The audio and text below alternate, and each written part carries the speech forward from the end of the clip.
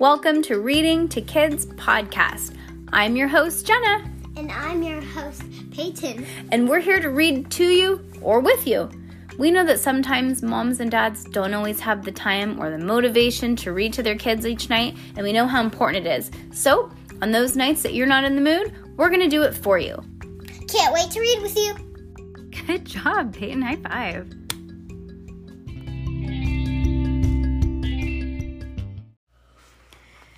The Girl in the Locked Room, A Ghost Story, Chapter 16, The Girl. The girl sees Jewel wave.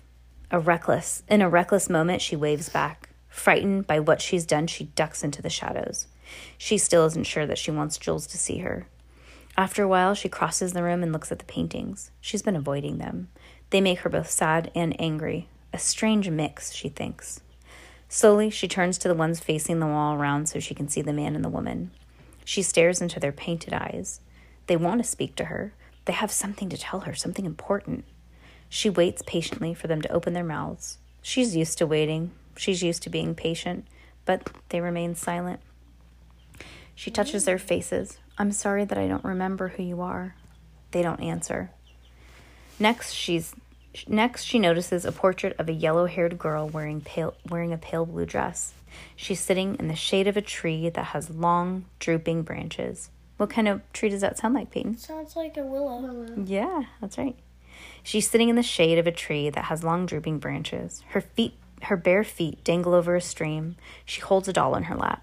She knows that she's been there at that exact place before, but she can't remember when. She stares into the yellow-haired girl's painted eyes. The girl also has something to tell her, but like the man and the woman, she doesn't speak. "I knew you once," she tells the painting, "a long time ago." Before, she hesitates. Before what? She continues to walk around the room, looking at the paintings. Many show the same three people. Some are portraits, and others show a man and a woman and a girl with yellow hair going about their daily life. She finds several pictures of the house. It might be the one that she's trapped in. Some are fall, winter, and spring, flowers and gardens, a swing in a tree, snow and bare trees with leaves in gold and red. The artist must have lived in this house once. Why else had he painted it so often? The girl studied the landscape. She counted the cows and the sheep in the pastures. Dim memories stir. The smell of hay in the barn, the large brown eyes of the cows, milk splurting into the pail. The scenes comfort her.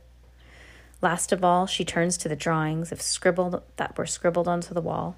They're poorly done, childish and clumsy. They tell a story that she knew once but doesn't know anymore. They do not comfort her. She turns away. Her mind is a jumble of half-formed images and memories. Fear hides in the shadows. She wishes that she could escape into her dreamless slumber.